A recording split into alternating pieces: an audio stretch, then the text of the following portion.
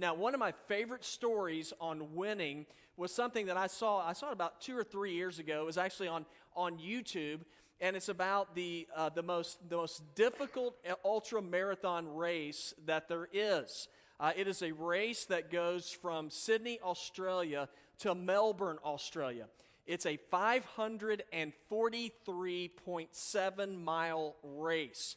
Absolutely crazy. Now, I know that we have a couple of people in the church, they are ultra marathoners. And now, this race became famous in 1983 because of a guy named Cliff Young. Now, Cliff Young was 61 years old. He was a guy that showed up at the race wearing overalls and galoshes. Now, everybody that saw him just thought that he was a spectator until he walked over to the registration booth. And they kind of looked at each other and they thought, this cannot be for real. It's got to be a joke.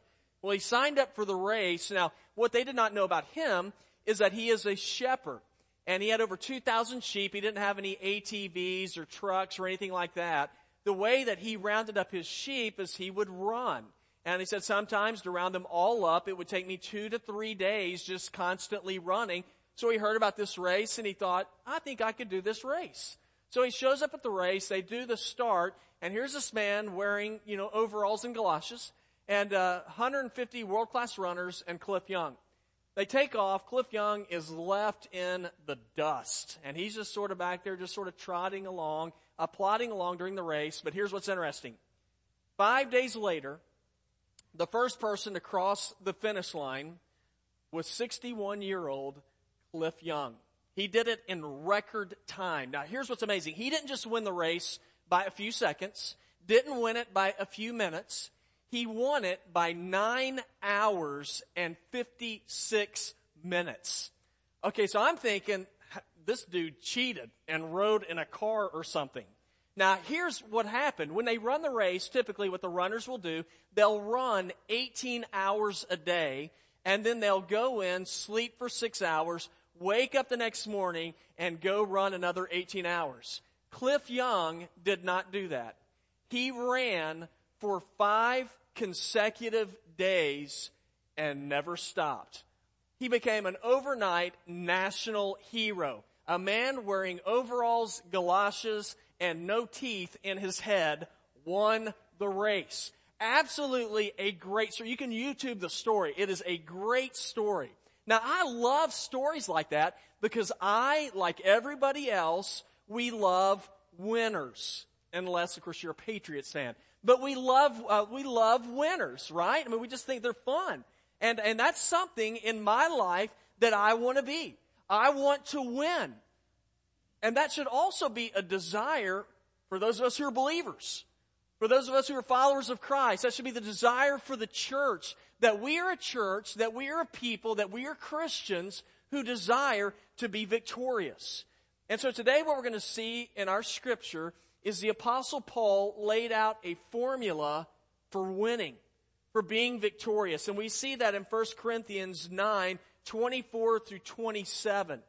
Now, it's in our text today that Paul used a sporting analogy. And Paul was a man, obviously, as you read through his letters, he loved sports. And so he's writing to the Corinthian church, which was located, of course, in the town of Corinth, which is modern-day Greece. But the city of Corinth was the home to what was known as the Isthmian Games. It was like a step below the Olympic Games. And so it's in this town. Paul uses a sporting analogy. There were a group of people who loved sports. Much like our society today, we love sports. And so he shared with them, using sporting analogies, how as believers we can win. How as believers we can be victorious. And I think sometimes as Christians and as churches, we lose sight of the fact that God has called us to be victorious. You know, it's easy to, you can watch the news, you can see what's happening in the world, and you think, man, we don't stand a chance. I mean, the world is it is going to pot.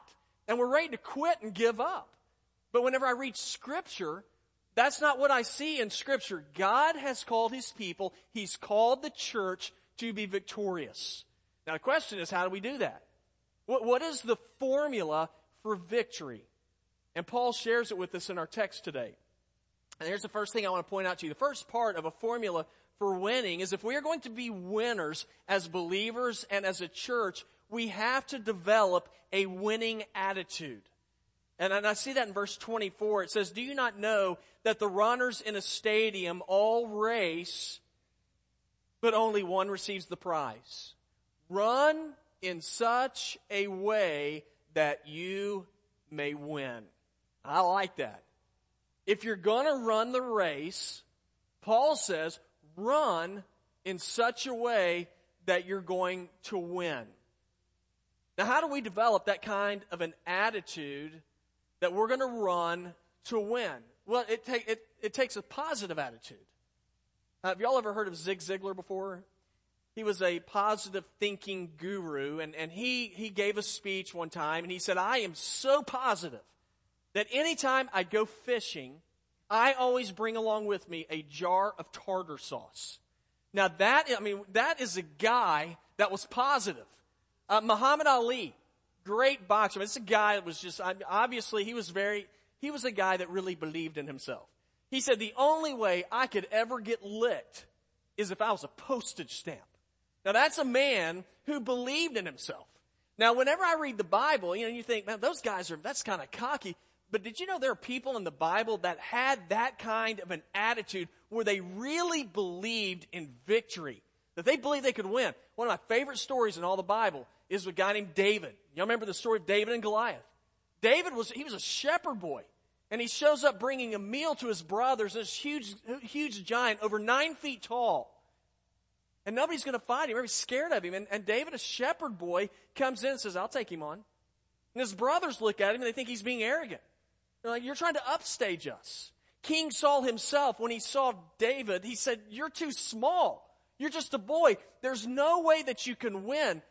But David believed, he had a winning attitude that he could win. Now, it wasn't that he was being cocky and arrogant and he was just out of his mind. It's that he had seen how God had worked in his past. God had given him victories over the lion and the bear as he was protecting his sheep. He's like, this man is blaspheming God. He said, I will stand for God and allow God to work with me and work through me, and I will be victorious. What happened? He won. How did it happen? Because he had a winning attitude. Guys, just like David, there's going to be a lot of times in our lives when we are going to face giants. We're going to face obstacles before us. There'll be times whenever our families will look at us and they might criticize us for the dreams that we have. And we might have coworkers or colleagues who look at us and they think, there's no way that I'm going to follow your leadership. But here's the question. Do you believe that you can be victorious in Jesus? Village Church, do we believe, Christians, do you believe that you can live a life that matters and that makes a difference and that can impact the lives of the people in Columbia, in our workplaces, in our schools? Do we believe we can live a life that will make a difference? If Jesus is with us, we should believe that. And we're going to believe that. It's going to take also, though, an enthusiastic spirit. I love enthusiasm. Whenever you see people who are enthusiastic, one thing I've noticed, it is contagious. It is so contagious. That's why our first service is great. But when the young people, when there's some of the young people aren't in the first service, I'm like, man, where are they? Because y'all get more excited than people like me. I don't know what happens. Either we're just tired or I don't know what's going on. But it is fun to be around people who are awake and alive. Football games. Every time I go to a Carolina football game, I moved here when I was in my senior year in high school. I remember the first Carolina football game I went to. When I moved here, Carolina was they were a powerhouse back in the 80s. Anyway, so I'm kidding. So I come to the game, and the great thing though is they played 2001. I never heard that before. It's amazing. I don't even know what a Gamecock is, and I'm getting chills, listening to it, and the fans. You'd look over in the student section, like, there's students. They're crazy. Of course they're going to be excited. So they're jumping up and down, but then it begins to ripple through the crowd, and you see these people, old people, like in their 40s, and they're standing up, and they're cheering, and then it's men and women, and then Carolina gets a first down, and it's another Carolina. Yeah, first down. People are just so excited. And I sit there and I look at that and I think, wouldn't that be great if we had that kind of enthusiasm for the things of God? Now, I'm not talking about y'all standing up and doing, y'all would freak me out if y'all started doing stuff like that, if the waves going on. But I'm talking about having an excitement about who God is and what God can do. Enthusiasm is powerful because it motivates and it moves people. But when's the last time you've seen that?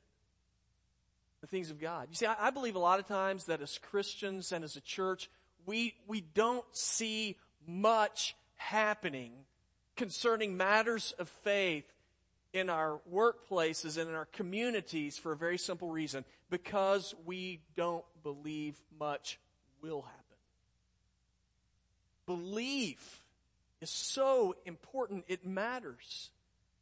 C.S. Lewis, an author, said, "You never know how much you really believe anything until its truth or falsehood becomes a matter of life and death." Now, let me tell you something. Our faith, what we say we believe in, let me tell you, life and death hinges on our faith. And if we don't have a winning attitude, if we don't believe it's really all that important, that it's really going to make a difference, then there's no point in us having a faith in anything. And that's contagious to the people around us. People are able to look at us and see if what we believe is something that we really believe. We have to have the kind of attitude where we are believing, where we believe that God makes a difference.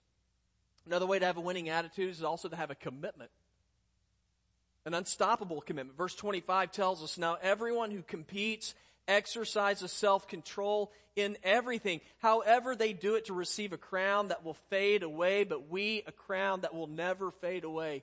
Paul says we will compete. We will come into this life, in this world, and we will compete for the things of God. That word compete, it means to agonize and to struggle. As believers, if we are committed to our faith, it means there will be times when we will agonize and struggle through this life regardless, because we have such a strong belief that God is real. Paul was serious about his life counting for Christ.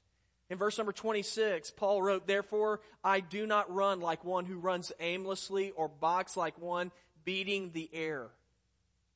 My faith is real. It's going to make a difference. He was so committed to his faith that Paul lost his life because of his faith, because he believed that God would one day raise him from the dead.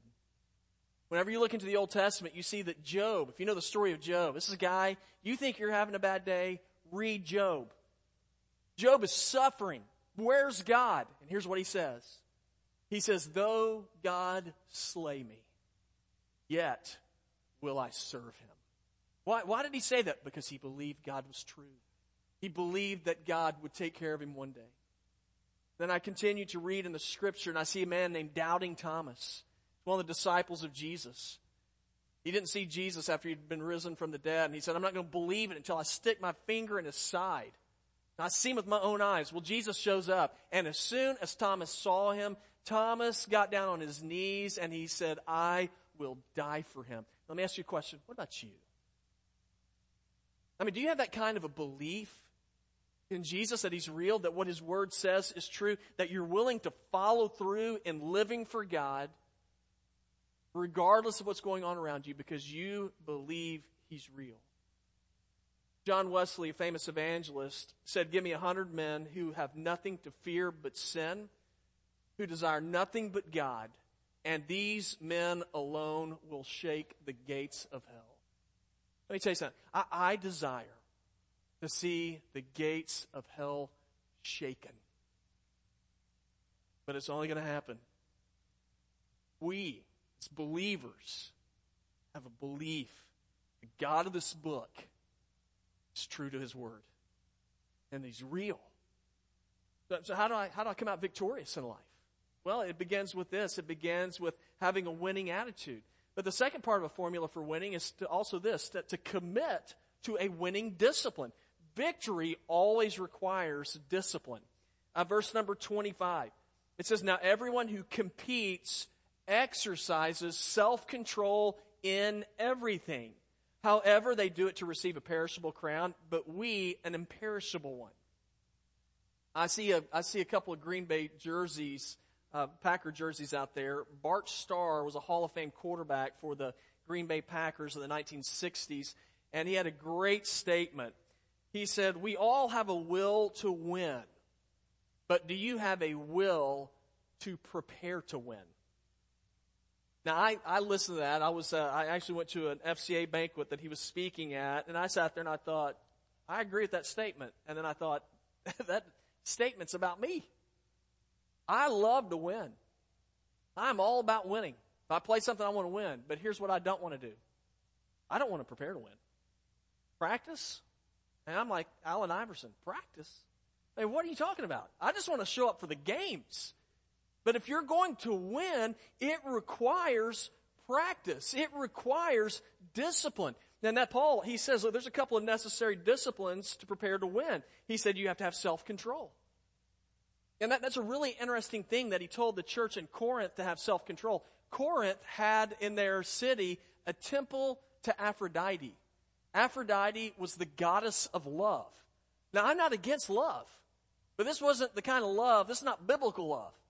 I mean, it was a promiscuous love. They had temple prostitutes there. And so Paul's telling these people, I know what your background's like, but if you're going to be victorious, you have to practice discipline, physical discipline. You have to lay aside sin, be disciplined, and follow after God. Hebrews 12:1 says, let us lay aside every encumbrance and the sin which so easily entangles us.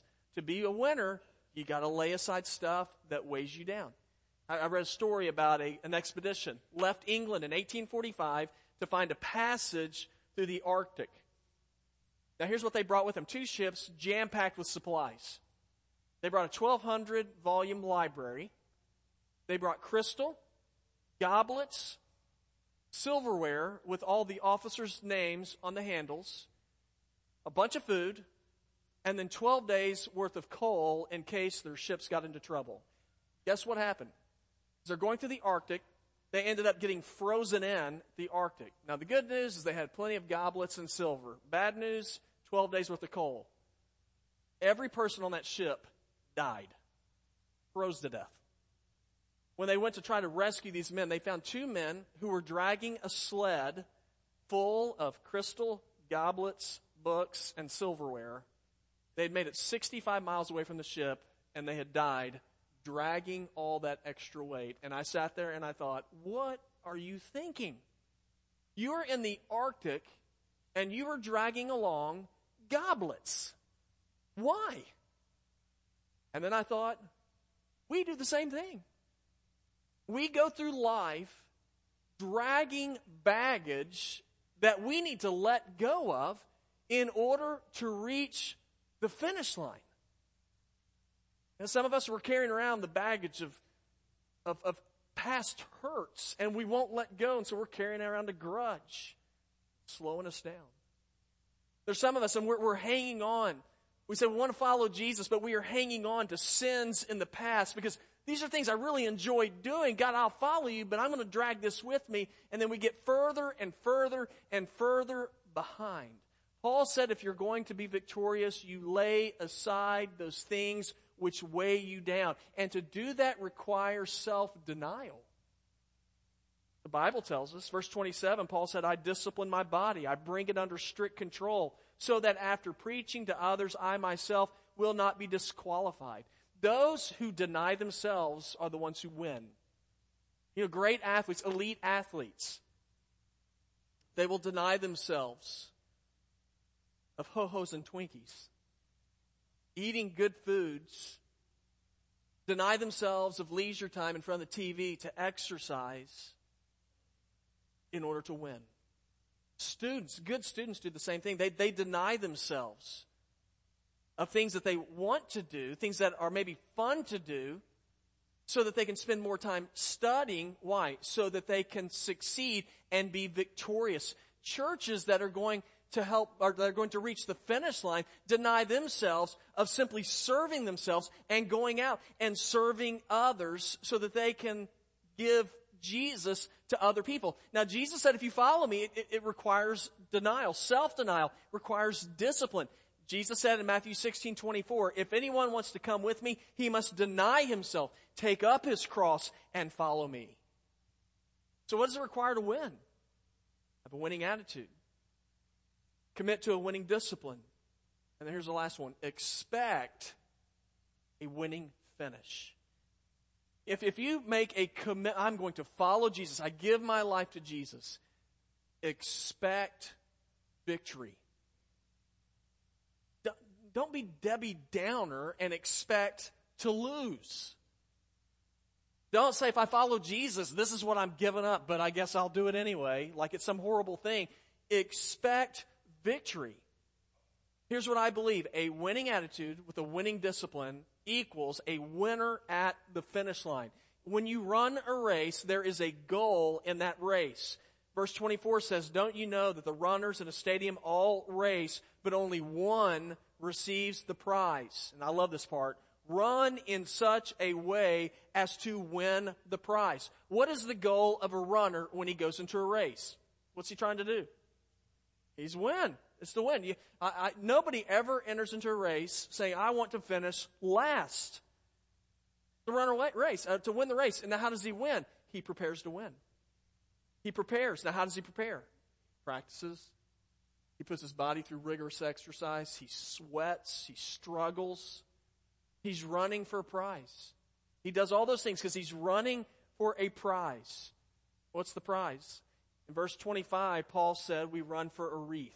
Now, in Paul's days, in the Isthmian Games, when you won the race, the victors would wear a wreath. You know, like a plant on your head. I'm sure it looked really good. Let me tell you something. After a few days, and this is my guess, I think it would wilt. Right? So you put your body through all of that struggle, all of that turmoil to win a wreath that's not going to last. Paul says when we run, we are running for a prize that lasts forever. What are we running for? Running for Jesus. Now what does that lead to? It leads to the prize of heaven. Paul wrote in Philippians 3:14, I press toward the mark for the prize of the upward call of God in Christ Jesus. When you participate in the race running for Jesus, there are blessings that come with it. Eternal life. Now, this is true. It's true in all areas of life. If you participate in the race, there are blessings that come with it. You know, one of the things that I do, there's a lot of things I don't do. One thing I do is I will run. I run about four times a week. Now, I run, but because I'm never going to win a medal. Yeah, and running is actually too big of a word. I jog. I jog. And so I run, but just simply because I do those things, there are benefits I receive from just simply participating in the run. I can share with some of them to you, some of the benefits I receive. For me, my blood sugar level is lower whenever I run. Whenever I run, it makes me stronger. It's good for your heart. Whenever I run, it impresses Emily. Whenever I run, there's just a lot of great benefits that come with me running. So there's blessings that come with it. If you run the race of life for Jesus, there are blessings that come with it. What are the blessings? Philippians 4 says you can have a peace that is beyond all understanding. Some of you have experienced that before. Scripture says that we can have assurance. When we follow Jesus, we can have assurance that we will have eternal life. We can have assurance that God listens to our prayers. Now, how did Paul achieve as his goal and get his prize? He didn't sit around just simply hoping for it. He got up and he made a commitment. I'm going to seek you. Verse 27, he says, I discipline my body. I bring it under strict control so that after preaching to others, I myself might not be disqualified. What was the result of his commitment to God? When he came to the end of his life, here's what Paul wrote. He said, I fought the good fight. I finished the course. I have kept the faith. Now, as a follower of Jesus, it's my hope, and it should be your hope as well, to be able to say the same thing. I have run the race. I've finished the course, and now I will enjoy the spoils of victory that God has promised to me. But to see that happen takes perseverance, takes discipline, commitment.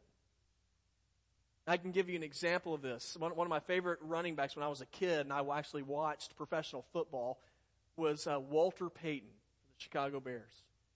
Incredible athlete. He was on Monday Night Football, and they were talking about at the time how many yards he had gained throughout his career. And when you add it all up, it's like 9 or 10 miles of rushing that he had done throughout his career. They said, but here's what makes that incredible. It's a great stat. But think about this. He ran 9 to 10 miles, getting knocked down every 4.6 yards. But every time he was knocked down, he got back up and he continued to run. Now, that is the Christian life. The Christian life is in this life. We are going to face trouble and hardship in this life. The Bible's very honest about it. Jesus said, John 14:33, in this world you will face tribulations. James said, hey, listen, you're going to face trials of various sorts. Peter told us, he said, think it not strange concerning the fiery trials which await you. You're going to face trouble. But none of them say quit and give up. They say remain faithful in the race. When you get knocked down, get back up, because God is bringing victory. He's bringing victory. And I want to be part of it. So what's the formula for victory? Have a winning attitude. Yes, but believe it. Whenever we are told we can do all things through Christ who strengthens us, let's believe it. Commit to a winning discipline.